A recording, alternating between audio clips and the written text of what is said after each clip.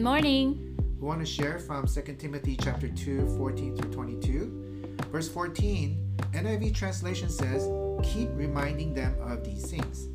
As ministers, one of our clear job is to keep reminding our people, spiritual nagging. I guess another way to say it. Remember, this is what we still receive from our leaders regularly. Why? Because we forget. So Paul tells Timothy, remind them of the gospel. So we know it, but also that we are ably going to teach it. Not only that, but through reminder by others who care for us, we are to be fixed firmly in place the commitment we have made before the Lord. 2 Peter 1, 12, 13 says, therefore, I intend always to remind you of these qualities. Though you know them and are established in the truth that you have, I think it right, as long as I'm in this body, to stir you up by way of reminder. Continue on, verse 15. I was kind of looking at this verse and I wanted to break it down a little bit. It starts by saying, do your best. What would that picture look like in our lives? For me, I know when I'm giving my best and when I'm not.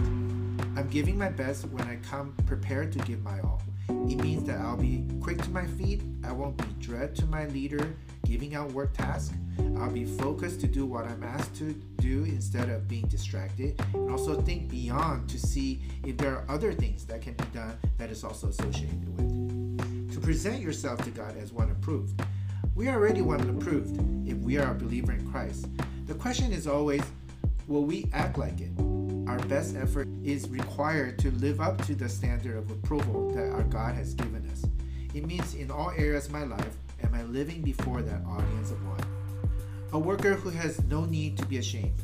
Paul reminded us earlier this chapter that we have nothing to be ashamed as we have the gospel. In other words, we will not be ashamed if what we say we believe and how we live line up with each other. I know I feel ashamed before people when I claim one thing about my life and I don't live that way, and it is shown through my actions, like how I treat other people, how I'm interested in latest gadgets and stuff. Lastly, rightly handling the word of truth. This can mean that the worker for the Lord is to teach God's word properly and with proper interpretation. I think it can also simply mean that to handle the word of truth is to understand the word of God and live accordingly. The opposite would be to know the truth but fail to live up to it, revealing our lack of true belief. So I wanted to talk about verse 15 a little bit more, as this verse says, present yourself to God. It says to God and not to others.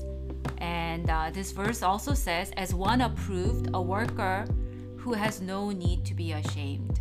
So I was thinking about why would anybody be ashamed? I was thinking about what we experienced this past Sunday, all the announcements that we went out about who's going to go where for church planting. And I heard about this one person who was very happy that she was being sent out until she started to compare herself with other sisters. She was thankful until she started comparing the assignment, and also when she found out the news, how soon she heard it compared to others. So when we present ourselves to God and we know that God has given us an assignment, and we can be thankful for that assignment, whether we are at home or serving here and to the best of our ability because of some health issues or depending on our circumstances. But when do we become ashamed? When we turn our eyes to others and start to compare and to say, my assignment is not as glorious as that person's, or not as exciting as that peer who's going out to some remote area.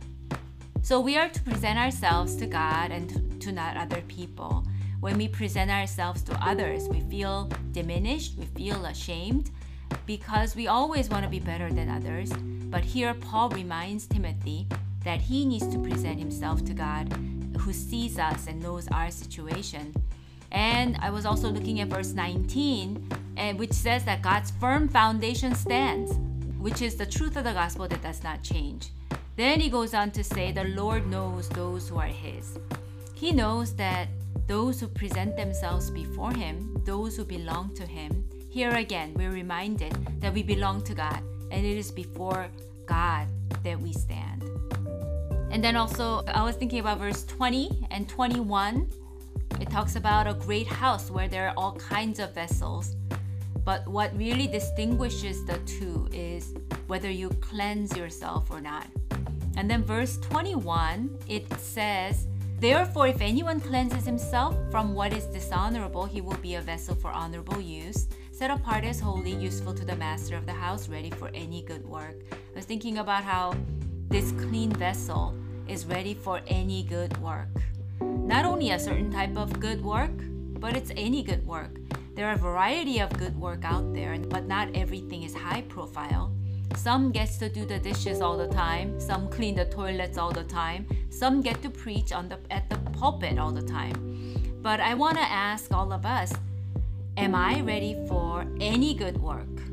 Or are you somebody who says, I prefer to do that good work only? Because then I think we are not going to be a very useful vessel because we are not ready to be used by God for any good work. And I just want to share from last verse 22. Flee youthful passion and pursue righteousness, faith, love, and peace. I can really sense the intensity that is involved with fleeing and pursuing that Paul is exhorting Timothy to do. It has the connotation of a hot pursuit. So to both run away from the spiritual danger and to run after these things, faith, love, peace. I think it's a same message throughout the Bible. The Bible talks about how we ought to put off what belongs to old self and put on what belongs to our new life. The Bible talks about put to death our earthly members, set our minds on heavenly things. Crucify the flesh, but to walk in the Spirit. It's a ruthless rejection of one and the relentless pursuit of the other.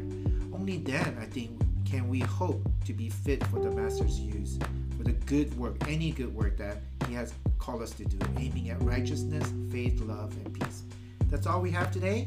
I hope you have a nice day. Bye-bye. Bye.